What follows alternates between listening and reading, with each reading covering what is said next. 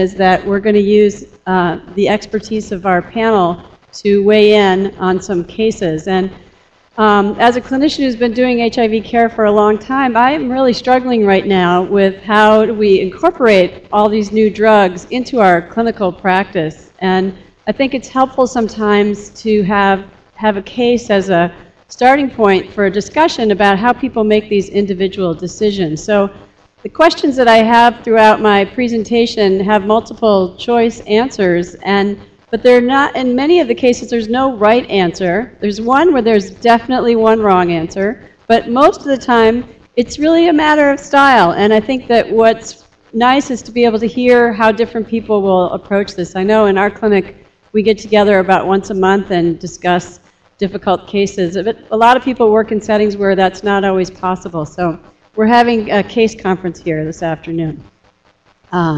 Okay. So, UCLA, it's warmer there than it is in this room.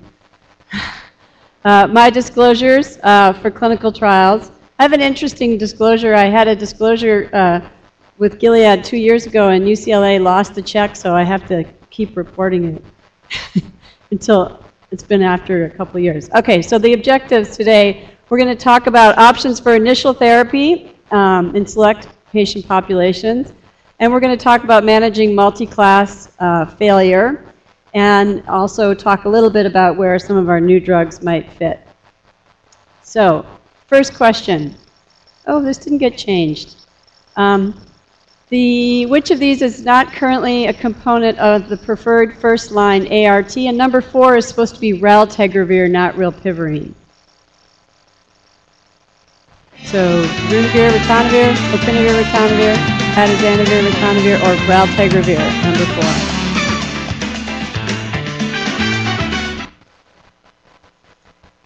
4. Okay, that was just a pre-test question. The next question is just raise your hand. How many of you care if it's a preferred regimen when selecting initial? How many of you feel like that's an important factor when choosing a first-line regimen, that it's a preferred regimen on a guideline? Okay, not a whole lot. Excuse me. When I came to Atlanta last month, I picked up a respiratory virus and still struggling to get over it. Okay, so our first case is a 45-year-old woman with HIV. She was recently diagnosed during routine screening offered by her primary care MD. Let's give it up for the primary care MD who did the HIV test on this person. Good job. So she has a viral load of 54,000 and a CD4 count of 450. She says she's ready to start ART. She wants to deal with this problem. Her history is notable for a couple things. Her mother died of an MI at the age of 50. She has hypertension that's been well controlled. She's had some mild renal insufficiency, no proteinuria. And her fasting lipids are pretty good. LDL is 120, HDL 40, and triglycerides are 120. Now, she doesn't smoke, she doesn't drink, and she has no history of drug use. So, thinking about initial regimens, just before I give you your choices, these are some of the preferred regimens for initial therapy in both DHHS and IAS USA guidelines. The nucleoside backbones, either with NNRTI, boosted PI, or integrase inhibitor. And then there are alternative regimens, which we'll talk a little bit more about as we go on, but those are also listed on this slide. So let's get into this case. What would you prefer for this woman for her first regimen? And we're being a little bit generic here about which of these backbones you'd like to use and not focus as much on the NRTI. So while you're voting, I'm going to ask the panel to think about this and let you all vote.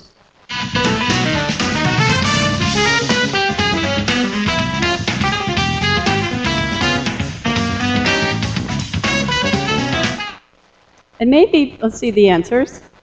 Okay, so majority are going with the NNRTI.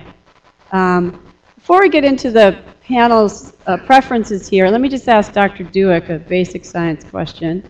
about whether treating this woman now or at a higher CD4 count, say it was even higher, above 500, is that associated with less immune activation than waiting and treating her a little bit later? Yeah, the evidence is coming out. Treat early. Treat the virus, don't treat the CD4 count. Okay. But what we don't really know is whether the difference in immune activation will vary depending on which of the regimens you use, as long as they're fully suppressive. That we don't, but we will as more studies are being done. Okay, so panel, I'm going to ask for volunteers. I know we have a broad range of expertise here. So who wants to go first? What did you choose? I'm looking at Dr. Sag. So all of the above, in a way. I mean, there's not really a bad answer up there. You could manipulate our history a little bit in favor of one versus the other. I would lean towards, if I have an option, a single tablet regimen that would be relatively easy to take.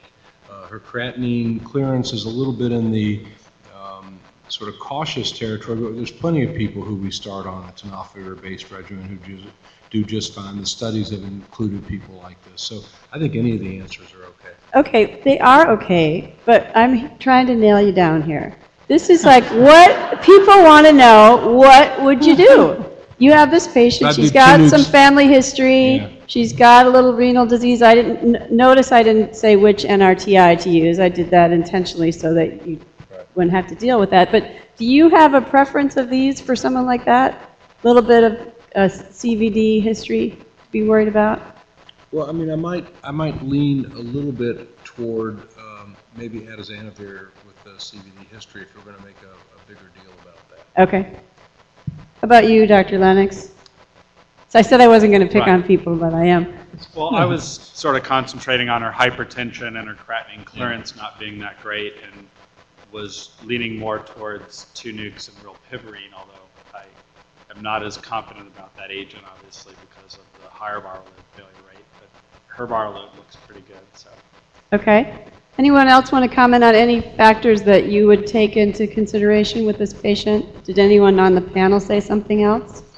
No, I don't think anything real different. I would probably go more along with Jeff, though, and what caught my eye more was her hypertension or creatinine as opposed to the CVD history. I mean, they're all interwoven in some ways, but that would be more what I would focus on and spend most of my time deciding about tenofovir or not. Okay, good. So as I think was said, we do have a lot of options, but there may be things that push you one way or the other. Let's talk about rilpivirine, since it's one of the newer drugs that is that's an alternative, not a preferred regimen at this point. And it's been looked at in treatment-naive patients compared to efavirenz-based regimens. This is 2 studies that were put together in over 96 weeks, so a fair number of patients. The studies were called ECHO and THRIVE. And it actually did pretty well in terms of virologic suppression. This is the proportion who had a viral load of less than 50 at 96 weeks, so about 78%. Now, there were more virologic failures on rilpivirine than there were on efavirenz, and there were more nucleoside resistance mutations in those who failed rilpivirine than efavirenz. But on the other hand, there were more people discontinued due to adverse events on efavirenz than rilpivirine, and there also were more beneficial lipid changes with rilpivirine. So while rilpivirine is not recommended for people with viral loads above 100,000 because they didn't do as well, they actually still did okay. But I think it is a good option for somebody whose viral load is lower in terms of for these points. So that's a new drug that I think people are starting to figure out, like who we should use it. Maybe people with a history of CNS side effects, depression. Maybe it would be an option over our standard efavirenz-based regimen. Okay.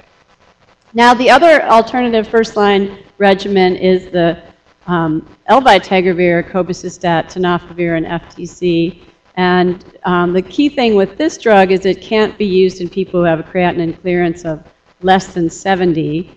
And because the cobicistat inhibits the secretion of creatinine, so the creatinine level goes up a little bit, and it makes the estimated creatinine clearance go down, while true GFR is not impaired. it's a little hard to sort out what's the cobicistat effect and what's real renal dysfunction. So people with any underlying renal dysfunction just want to avoid it altogether.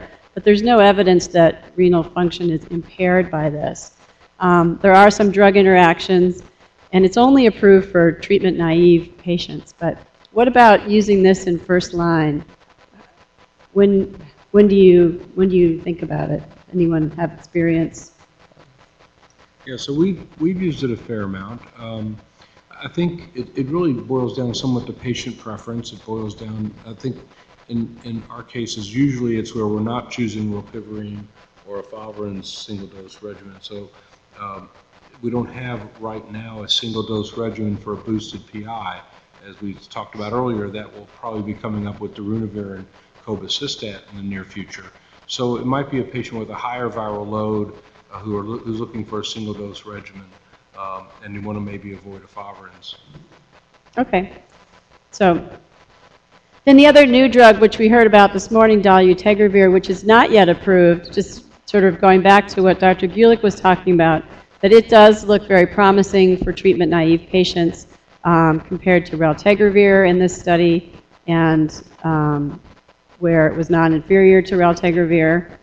And then in the next one, compared to efavirenz, note the very prompt virologic suppression that occurs here. And then in this study, it was actually superior to efavirenz. So that'll be another option in the future. I think we'll be in this conundrum of this is a very potent integrase inhibitor. It works on in settings where there's some integrase resistance. Do you use it up front? Or do you save it for later debate that we always have about new drugs that are potent? Okay. So what about NRTI sparing regimens in first-line ART? So this, specifically this case, I think highlights that some people have renal disease, they have high risk for cardiovascular disease, whether you think that's an issue for abacavir or not. Would you ever consider using an NRTI sparing regimen as a first-line ART? Go ahead and vote.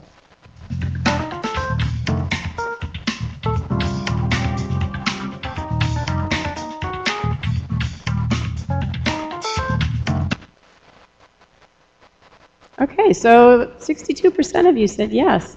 So panel, and maybe I'll pick on Victor this time, thinking about neurologic consequences of HIV and the CNS penetration of NRTIs, at least some of them. Do you think that's an important factor in choosing first-line treatment? Or choosing? I appreciate you throwing me a bone because I don't start regimens as a general rule. I'm not typically involved. I have been involved in a couple cases presented with dementia where it's quite important to consider CNS penetrating, or it's relatively important, I should say. And I think I said before, 90 to 95% of the battle is just suppressing virus and plasma, which can be done with just about any regimen. In this woman, there's no cognitive impairment, so there's absolutely no reason to think about how well it works in the brain. So I wouldn't use that as an issue. And not that NRTIs are any better anyways. You could put together a regimen sparing NRTIs and still have a relatively good penetrating mean. But if you wanted to have more drugs that got into the brain, it could become a little bit more difficult. Okay, other panel members, thoughts about this? Have you done it before? Well, I think there's a big difference between NRTI sparing and NRTI free regimens. So I've certainly, in people with renal disease, constructed regimens that included, an integrase inhibitor, a PI, and a nucleoside, avoiding tenofovir. But the data that I've, seen is underwhelming for completely NRTI-free regimens in the most part. Okay, so right, and NRTI sparing, so you might have 3TC or FTC, but you wouldn't have abacavir or tenofovir. That's the distinction that you're making. Okay.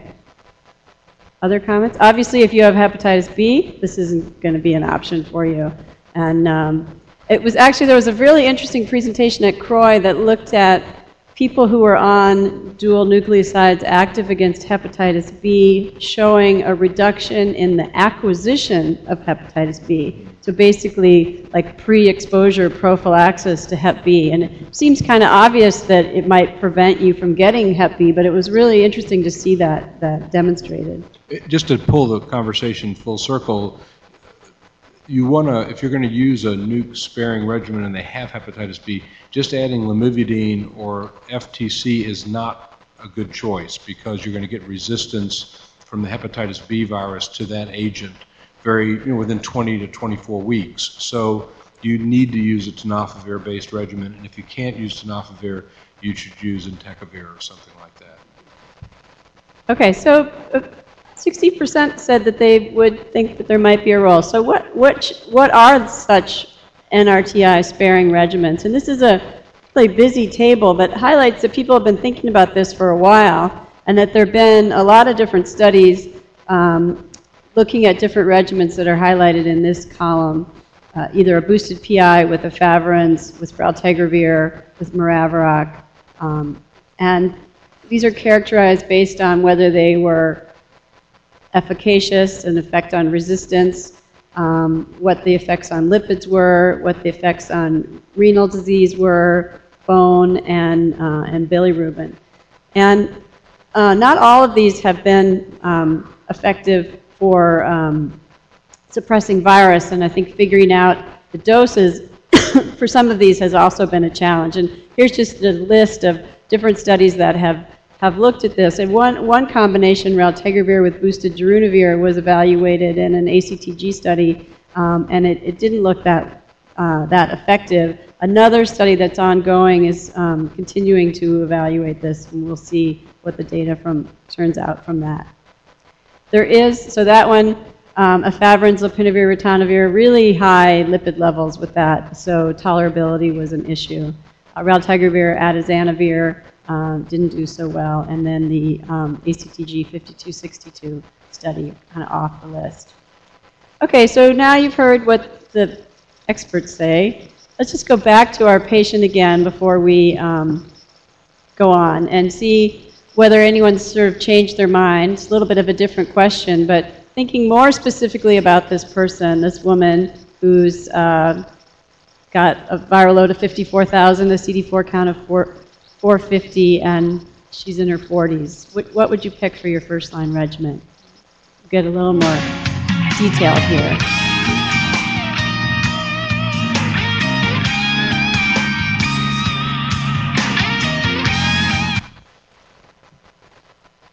Okay, so efavirenz or rilpivirine-based regimens are favored, but it's really a little bit of everything, and I think that there's no wrong answer here, and I think that this is the choices we have and the ability to individualize treatment, which is really a great thing to have in practice. I'll just make one pitch for an ongoing study of a NRTI sparing initial regimen. This is for treatment-naive people without hepatitis B who have no baseline resistance to darunavir and are CCR5 tropic. And it's comparing the darunavir, ritonavir with maraviroc, an FTC, to darunavir, tenofovir, FTC, and maraviroc placebo. And I believe that's going on at Emory at this current time. So we'll see. One of the challenges to enrolling a study like this, I think, has been that there are single tablet regimens available in practice. The study has placebos, and that increases the pill burden for the trial. But I think it will be really helpful to see how not only do we suppress the virus with different initial regimens, but how safe are they and how well do they prevent the development of other complications such as renal and bone disease. Because if we are treating people for 20, 30, 40 years, we need to be thinking about the long-term safety, not just the short-term virologic efficacy at 48 weeks. Okay, so now we're getting into more complicated scenarios. So this is a 48-year-old man with an extensive treatment experience who's clinically stable. And in real life, he came to LA, but today he's coming to Atlanta. And see if you can do better than we did. And he comes in with his records to the visit, which is always nice when people do that. He was diagnosed in 1989 with a CD4 count between 350 and 500, and followed the advice of his doctors at the time and was initially treated with zidovudine and then DDI. Then he went on the combination, zidovudine and 3TC. Indinavir was added later. This story sounds familiar to a lot of you. Then changed to abacavir, 3TC, and efavirenz. Had some problems with adherence to care and treatment. Later changed to tenofovir, FTC, zidovudine, and lopinavir, which initially suppressed his virus, but in and out of care, comes in now and has a CD4 count of 75, a viral load of 69,000. So he's on this boosted PI, tenofovir, FTC, and zidovudine.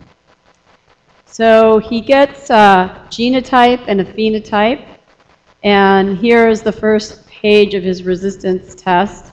So you can see he has a fair amount of nucleoside resistance, and I'll re-show these mutations when we get to figuring out what we're going to do. He also has NNRTI resistance, although he has been off of efavirenz for a while, and has a fair amount, but not complete loss of the PI class. His replication capacity is low, 7.1%. He's on treatment now. So, and then what I did was put his resistance mutations into the Stanford Drug Resistance Database, because even though I have my IAS USA drug resistance card, is that one here? Yes.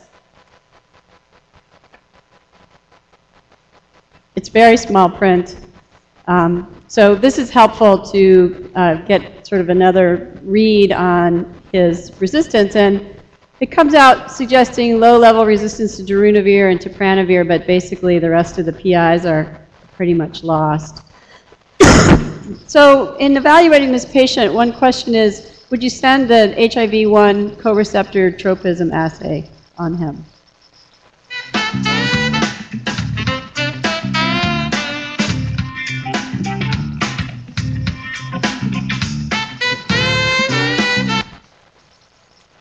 Yes. So most people say yes. And panel? Sure. Okay. Would you, so why would, I guess the question is, are there ever a situation in a treatment experienced patient where you wouldn't use this in thinking about, and maybe Dr. Duick, this could be a basic science question about CCR5 using viruses in more advanced disease. It's never too late, right? You still can find them even in people who've had very advanced disease for a long time. You don't need to switch to CXCR4 tropism to progress to AIDS. Clade C doesn't. SIV in macaques doesn't. That's why. Okay. Good. No, I think a lot of clinicians worry that in more advanced disease, you know, it's an expensive test, takes forever to come back. When it comes back, you're not sure where the result's going to go, especially if you use a new electronic medical record where outside labs end up in a place called media. So everybody feels, though, it's still worth doing it. I think just to put some numbers to this, so for a naive patient with a higher CD4 count, then the chance of that test being positive can be as high as 80%, where you can have an R5 tropic virus. If somebody has more advanced disease, they've got more resistance perhaps, or just more replication over time, then the population shifts, but it doesn't go completely to a dual mixed. It still would have about a third of a chance of being CCR5 tropic, so take the chance, maybe it's there. Yeah, I think that's absolutely true, but what I think also for this patient is you've got one more chance here, one more chance to get this right. And so you want to know all the options that you have to offer. Now maybe if the initial resistance test or the treatment history hadn't been so experienced and you weren't thinking about using Maraviroc and you didn't need it, you might not bother. But it would, I think, still be good to have this information, especially if there was toxicity or intolerance. So I think this is a good thing to do here. It sounds like you mostly agree. So it returns, he's R5 tropic. So then you think, well, okay, what do we have to use? And I like to sort of start with the list of all the drugs and then cross off the ones that look like they're not going to be active. So I'm making this a little bit easier for our panel here. It looks like to me, based on that, here's what we got. We have to choose from based on his resistance profile. So he may have a boosted PI. He might be able to, or he should be able to respond to an integrase inhibitor because he hasn't been on one before. Antiretroviral may have some activity. Don't forget T20, and now we have Maraviroc. So the question is, the next question is, would you consider including NRTIs in the next regimen for this patient? Remember, this is the last chance to have a fully suppressive regimen. So would you include them or not? Okay, so that's really good. That's I think, represents, you know, we don't know, right? We don't know the answer to, well, now we do. But we didn't know the answer to this question. We didn't have good data to guide us on the answer to this question before CROI this year. What does the panel think? I think you're about to show us that CROI presentation. Yeah. Let's show that, and then I'll pull a Lee Corso and say, not so fast, my friend. Okay. Let's talk. Okay, so this was a study called the option study, which was about omitting NRTIs. The hypothesis would be non-inferior to adding them in treatment-experienced patients who are being optimized without hepatitis B, you know, the usual caveats. And so this is a busy slide, but let me just walk you through it. So it was a multi-center study, individually designed regimens. So people had to have more than 2 active agents and NRTIs. They were randomized to either omit or include NRTIs into their regimen. The drugs that were provided by the study are shown here, and there were 20 different potential combinations of those. But what happened was the patient got the resistance test, went to this expert group, and they said, here are the drugs that you can use for this person, and then either include or don't include the NRTIs. And they were followed for, primary endpoint was at 1 year. They were stratified as to whether they had Maraviroc and whether they had prior enfuvirtide or integrase inhibitor experience. And the primary endpoint was confirmed virologic failure or discontinuation of the NRTI. And then they also looked at a safety endpoint of severe signs or symptoms. And the study was designed to rule out that omitting NRTIs had a 15% higher probability of failure at 1 year. Because one of the issues is we keep the NRTIs in because of their residual antiviral activity, but maybe at some expense in terms of toxicity. So just very briefly, the study had about 180 in each group. The ethnicity, years on ARVs here, 12 and 11. About a little over half were R5 tropic only. Less than 20% had prior enfuvirtide use. And the, okay, go on. So here's what people use. I thought this was a really interesting slide of the different combinations. So over half of the participants used the raltegravir, darunavir, and etravirine combination, either with or without nukes. Then the next most common one was raltegravir, darunavir with Maraviroc, and then there were a few of these other combinations. But many of these are the choices we have for this patient, so I thought it was interesting to kind of see how this came out. So, and then of those who added NRTIs, you can see, well, you can't really see because all the colors are the same, which NRTIs they added. So bottom line was omitting the NRTIs was not inferior to adding them. So they lost nothing in terms of regimen failure. And here's the point estimate in the 95% confidence interval. In terms of virologic failure, and then in terms of stopping the NRTI assignment. And so this was, I think, pretty convincing that there was no loss of efficacy by not including the NRTIs in the next regimen. The CD4 and RNA responses were similar. interestingly, there was an interesting analysis. There were fewer deaths on the group that omitted NRTIs, significantly fewer deaths. But they didn't appear to be deaths related to NRTIs, and so it was probably just a fluke, but it was interesting. And then there was no statistically significant difference when they considered both symptoms and labs. So, Dr. Sag. So with disclosure, we were also, like I think almost everybody here, a site that participated in the study. So let's pull back and think conceptually and biologically and then come back to this question. So biologically, we've known really since the T20 Toro studies and a number of other studies that we compared the PSS scores, and we knew, meaning the phenotype sensitivity score or genotype sensitivity scores.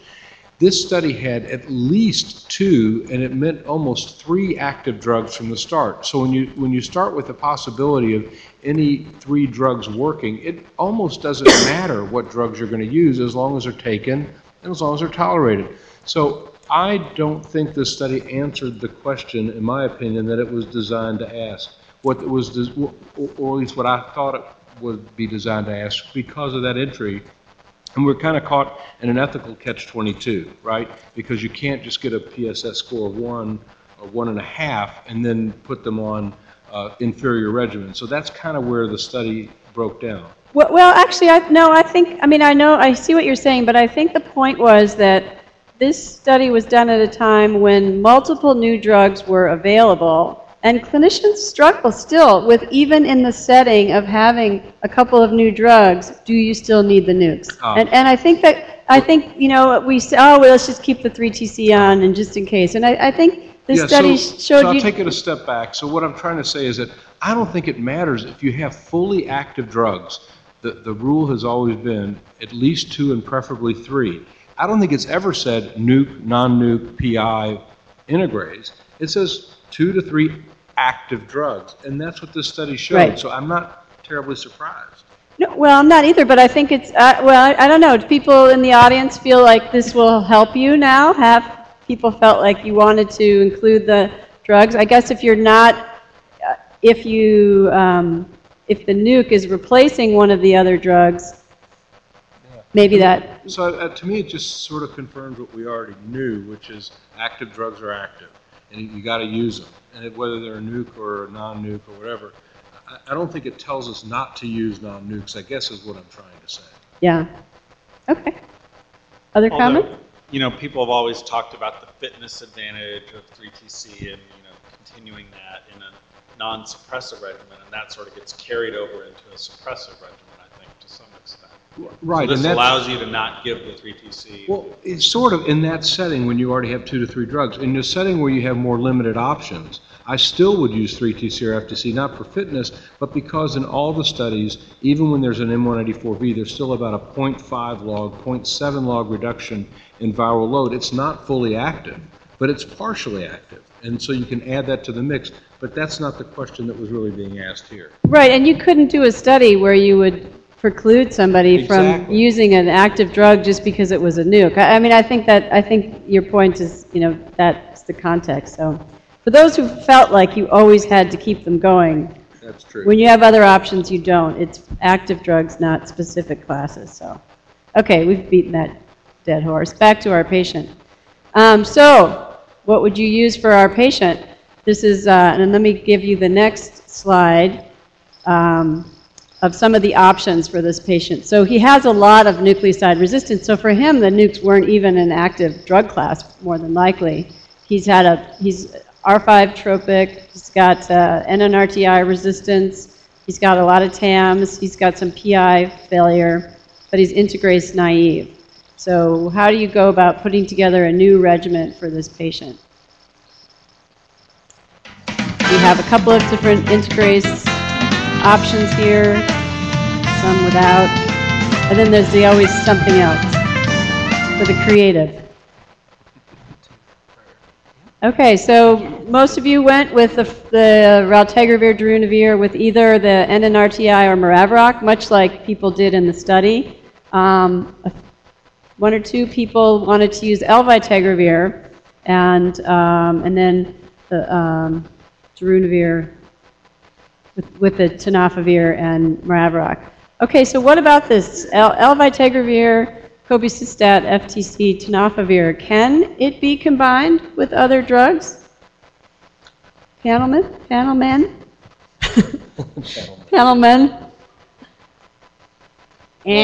The PK data, just using the elvitegravir with unboosted darunavir, tenofovir, FTC, and cobicistat, it doesn't look like that should be fully an effective regimen in people who are treatment experienced. And what little human data there is too little to really make a great judgment on. But I would be very cautious of this kind of patient with doing it. I wouldn't do it. I think if we go back to what I was saying earlier, you're looking for the most active drugs. So the answer, I think, clearly is 2 here, because every other regimen has got a lesion somewhere. So you've got 2 active drugs in most of them. You have the problem with 3 that Jeff just said, but only answer 2 has got 3 pretty fully active drugs, and that's probably what I would go with. This is when I think there's less equipoise about. Yeah, and I specifically made this case to highlight this point about elvitegravir quad-based regimens. First of all, elvitegravir, tenofovir, FTC, and cobicistat is only approved for treatment-naive patients. And while there are studies ongoing looking at darunavir with cobicistat as a boosted PI, the use of it with this other combination has not been studied. But this is a really common question that comes up in our clinic when people are integrase naive, treatment experienced. They're looking for an efficient way to make a new regimen to say, can we use this and combine it with darunavir or maraviroc? And the answer is not yet. We need more evidence, and so for that reason, the raltegravir-based options really are best here, and I think the point Mike was making of maraviroc maybe having a slight edge over etravirine in this patient who's not currently on an NNRTI and has a resistance profile that may reflect some things below the surface. So anyway, hope that was helpful, but it looks like most of you didn't fall for my elvitegravir option. So, all right, last case. This is a 45-year-old man from Peru who has even more treatment experience, and highlighted here. He was diagnosed in the early 90s, hasn't had major opportunistic infections, but has had really a series of HIV treatments that mirror drug development, and including ritonavir with indinavir, then lopinavir, ritonavir, and then early darunavir, was on enfuvirtide with raltegravir when it first came out. So this was in 2010, looked like an attempt to salvage this patient who had already had a lot of treatment experience. Then he went off this because it wasn't working and went just on a holding regimen with tenofovir and FTC, came to the US, where his CD4 count is now 27. He's clinically well. His viral load's 123. You know, and I have to say, and this is a genotype from the last time it had been done before he came here. He was R5 tropic. Is that how you describe somebody as being tropic? He was R5 tropic. Had a lot of RT and protease resistance mutations. And has this genotype, which is a little bit hard to read, but let me just highlight a couple of things. Has a lot of nucleoside resistance cut off there at the top.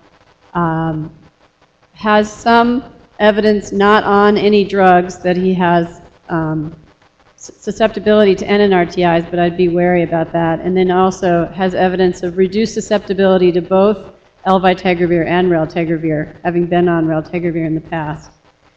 Now, I have to say, fortunately, we don't see these kind of patients very often anymore. And they always come from somewhere else, never from within your own clinic. But we do see them, and I think that one of the things about drug development in 2013 is we don't have new drugs like darunavir, etravirine. You know, we don't have new drugs just waiting to come on the line. We only have a few more in the pipeline. So what would you do for this patient at this point? And this is a little bit like the hepatitis C discussion. Would you cobble together a regimen with Maraviroc, Etravirine, boosted darunavir? Would you wait for dolutegravir, knowing that he can use Maraviroc at least now? Would you pull out T20, or would you try something else?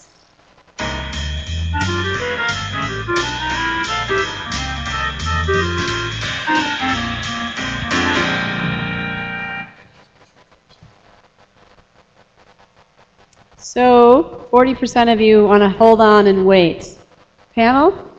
Other opinions? Dr. Dewick. I'm not a practicing clinician. I like saying elvitegravir. I just like the sound of it. But I think in this instance, I would go for number 2. And I whispered that to Dr. Sarg, and he said that's right. Okay. I was just tricking you. So would you wait? Well, actually, I don't think we even have to wait. Because right now we can go for compassionate use dolutegravir for somebody exactly like this. So if you have documented resistance to elvitegravir or raltegravir, you can go through a compassionate use program with ViiV. But here's the trick. Remember we asked earlier, how often do you dose dolutegravir? And the answer for the naive patient is once a day, 50 milligrams.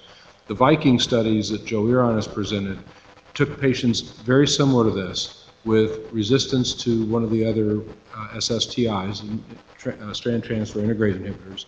And if you use 50 milligrams of dolutegravir twice a day, I wouldn't call it fully active, but it's at least partially active to the point where you can use it. So I think you could probably use that now, and you may even throw here, in my opinion, a little FTC or 3TC in just for a crouton on the salad. A crouton. Jeff? I would have to agree with Mike. That's pretty much exactly what I was thinking too. So while you're waiting for the compassionate use program, do you take him completely off his treatment, or leave him on this sort of holding regimen with the dual nukes? You don't know what his baseline was way back when before he went on treatment? No. I would just leave him on. Okay. So dolutegravir, just to reiterate a little bit about the Viking study, this was for people who had documented raltegravir resistance, and they looked at the dolutegravir once a day or twice a day for 10 days. And they got pretty good suppression rates in this really experienced population. 96% of the BID regimen had a more than 0.7 log decline in viral load, and 75% of these patients had viral load less than 50 at 24 weeks. So that's really, really encouraging. You do have to have something to pair with it, and the difficult thing is the longer you wait, the less likely the Maraviroc is still going to be an option for you for a patient like this. And this just shows that 63% were fully suppressed by week 24 in a more recent update from that study. And then finally, and these were looking at the responses in the Viking 3 study at day 8, so they just had received the integrase inhibitor, and the point was that even in the participants who had some of the raltegravir resistance mutations, they actually ended up doing pretty well. It depended if they just had one less than or equal to 1 secondary mutation, they did a lot better than if they had 2. So one thing that I definitely would consider is if you were in this situation and the patient was on raltegravir, I might take them off while you're waiting to get the dolutegravir, just so they don't get more raltegravir resistance mutations. Tripp talked about earlier today the new long-acting GSK 1265744, aka 744, which has this long half-life that may be an option in the future, but I think we have a long way to go before this is ready to be used for treatment, and we also have to have long-acting drugs to pair it with. The big concern will be if people stop some components of the regimen and they're left on a single active drug, that they're likely to get resistance. Okay, so the answer was wait for or use expanded access to get dolutegravir now, and manage the patient with this combination. Okay, so in summary, I hope that I've highlighted some of the expanding first-line options for ART, and we really need or we really have the luxury of being able to tailor regimens to fit patient characteristics. One size really doesn't fit all, and there may be regimens that are more tolerable in some settings than others. We do need to, in our studies, focus on more of the long-term safety and tolerability of regimens in addition to the assumed virologic efficacy that we now have. Nucleosides per se don't add to third-line ART when at least you have 2 other active drugs. And the other really important message, I think, is that the pipeline of new drugs is really limited, so we have to be really frugal with the drugs that we have now to make them last as long as they're going to need to last. So back to my question, and remember number 4 is raltegravir. Which of the following agents is not currently recommended as a component of preferred first-line ART?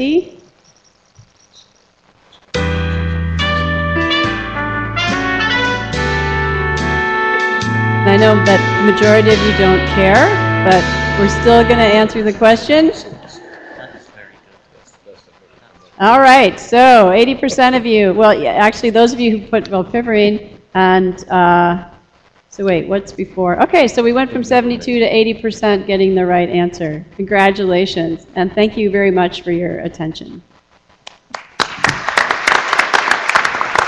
So this, Mike, this one, this is my post-exposure prophylaxis.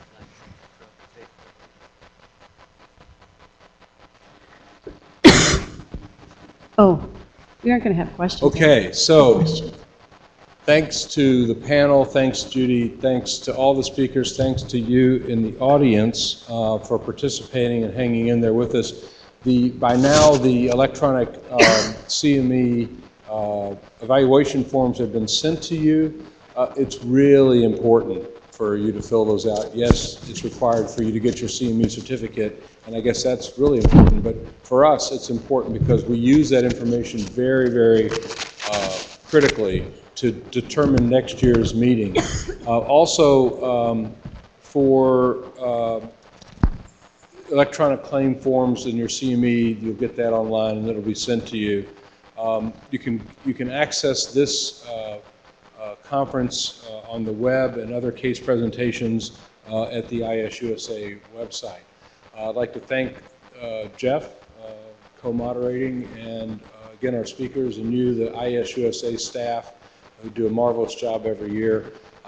We'll have a hepatitis C full-day course here in Atlanta in the fall, so those of you who are getting more engaged in hepatitis C or found your interest piqued by Dr. Wiles' talk today, is going to be a whole day digging in, just like we did with HIV on hepatitis C, sometime in the September-October range here in Atlanta, probably in this location, maybe downtown, it depends.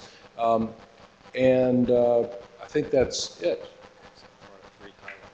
Oh, sorry, 3 highlights. Sorry, this is important. So our highlights from today, we were supposed to summarize for the podcast.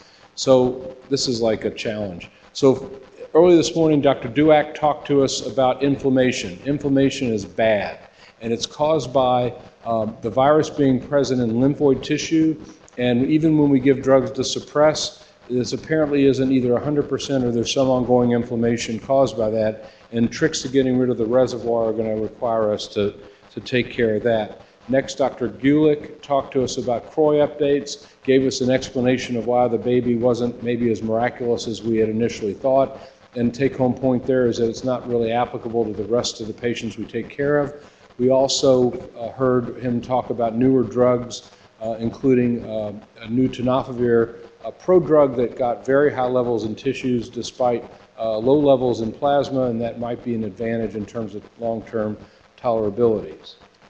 Okay, in the next talk, Mike Sag really summarized the impact of the new healthcare law changes on Ryan White and other HIV-funded clinics. He made some key points about that we need to be proactive, we need to contact the insurers in our state and make sure that they're aware that we exist and we would be willing to contract with them to deliver care to HIV-infected patients.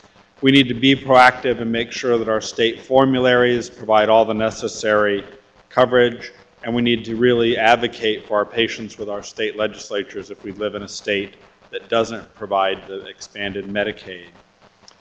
Victor talked about functional impairment. He made the point that most of the cognitive impairment is asymptomatic, but that if you do functional tests, you find that there is impairment. And then if you go on and do serial testing, you find that about 60% of the asymptomatic people have functional or symptomatic impairment within a year. So he makes the argument that you shouldn't ignore cognitive dysfunction even though the patient doesn't note any symptoms. You should try and contact family members also.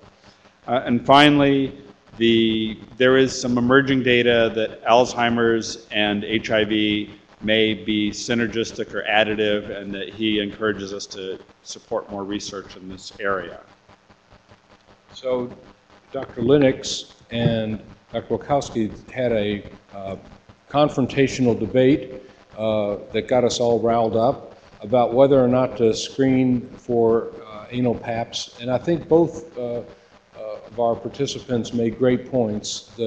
Jeff sort of arguing, well, this is something that we found benefit in for cervical carcinoma. It will also be applicable for anal carcinoma. We know that some of our patients are progressing with disease, and there are emerging data that suggest that active virus present can lead to this emerging. The critical thing, though, is that we've got to make sure there's someone to refer to when higher grade lesions are present, and make sure that that can be taken care of. Kim sort of punched back and said, not so fast, my friend. We don't have any evidence of significant mortality differences in screening. A lot of data doesn't exist. I think I heard that 6 or 7 times in the debate. We don't know. And so I think it's really a concept of whether or not we think that data will emerge in one direction or another, and this is not new for any emerging field. You got to, though, make your vote in terms of what you're going to do in your clinical practice. But I think everyone agreed that vaccination is a good thing. And then Todd talked to us about bone disease, and he encouraged us to screen our patients who are over age 50, particularly if they have any other risk factors. And if we find low bone mineral density, to at least think about and evaluate for secondary causes. He encouraged us to use the FRAX score to really decide on treatment regimens, and then guided us to use the national guidelines for treatment when considering whether to use a long-acting bisphosphonate in our HIV-infected patients, and talked to us a little bit about some of the complications of the bisphosphonates and when you might or might not want to do an interruption of therapy. And then David Wiles talked to us about hepatitis C, and I think it's very easy to see from his presentation how there's an explosion, really a revolution taking place right now in hepatitis C therapeutics, to the point where I think most people would say that interferon-based regimens are really going to be restricted even today to those patients who have more advanced fibrosis and are not decompensated, but those who have F3, F4 fibrosis and really can't wait another year or two for the new drugs to come. But for those people who can wait, it's clearly evident that the all-oral regimens are very likely to replace interferon-based regimens. And if you can get people on clinical trials now, that's great. Otherwise, a lot of our patients might be able to wait. However, if you are going to treat, clearly using a PI-based regimen of boceprevir, telaprevir with peg-riba is the way to go. The other point, I guess, is that this race to being first out is going to be kind of hectic over the next 3 to 5 years. All types of regimens, and I don't think you delved into it completely, but the notion is that there's going to be a lot of drugs out there for us to choose from, some of which will be FDA approved for use with another, and a lot of them you can concoct your own regimen just for drug-drug interactions. And what we learned in HIV, we've got to be careful when we do that. And finally, Judy Currier opened her discussion with the panelists up, talking about the utility of the guidelines for treatment-naive patients, then expanded on some late-breaking data from retrovirus on whether or not to use nucleosides in people that otherwise have 3 drug-active regimens who are treatment experienced. And then finally closed, I think, with a discussion of how important it is to very carefully and thoughtfully tailor your regimen when you have significant pre-existing resistance, and to make sure that you're not ignoring underlying factors and undetected resistance from previous regimens. So, with that done, again, fill out your evaluation forms for us. It's very, very important. Thank you for being here. Hope to see you back next year. I think we'll probably be back in this location. Drive safely. Thanks again to the ISUSA.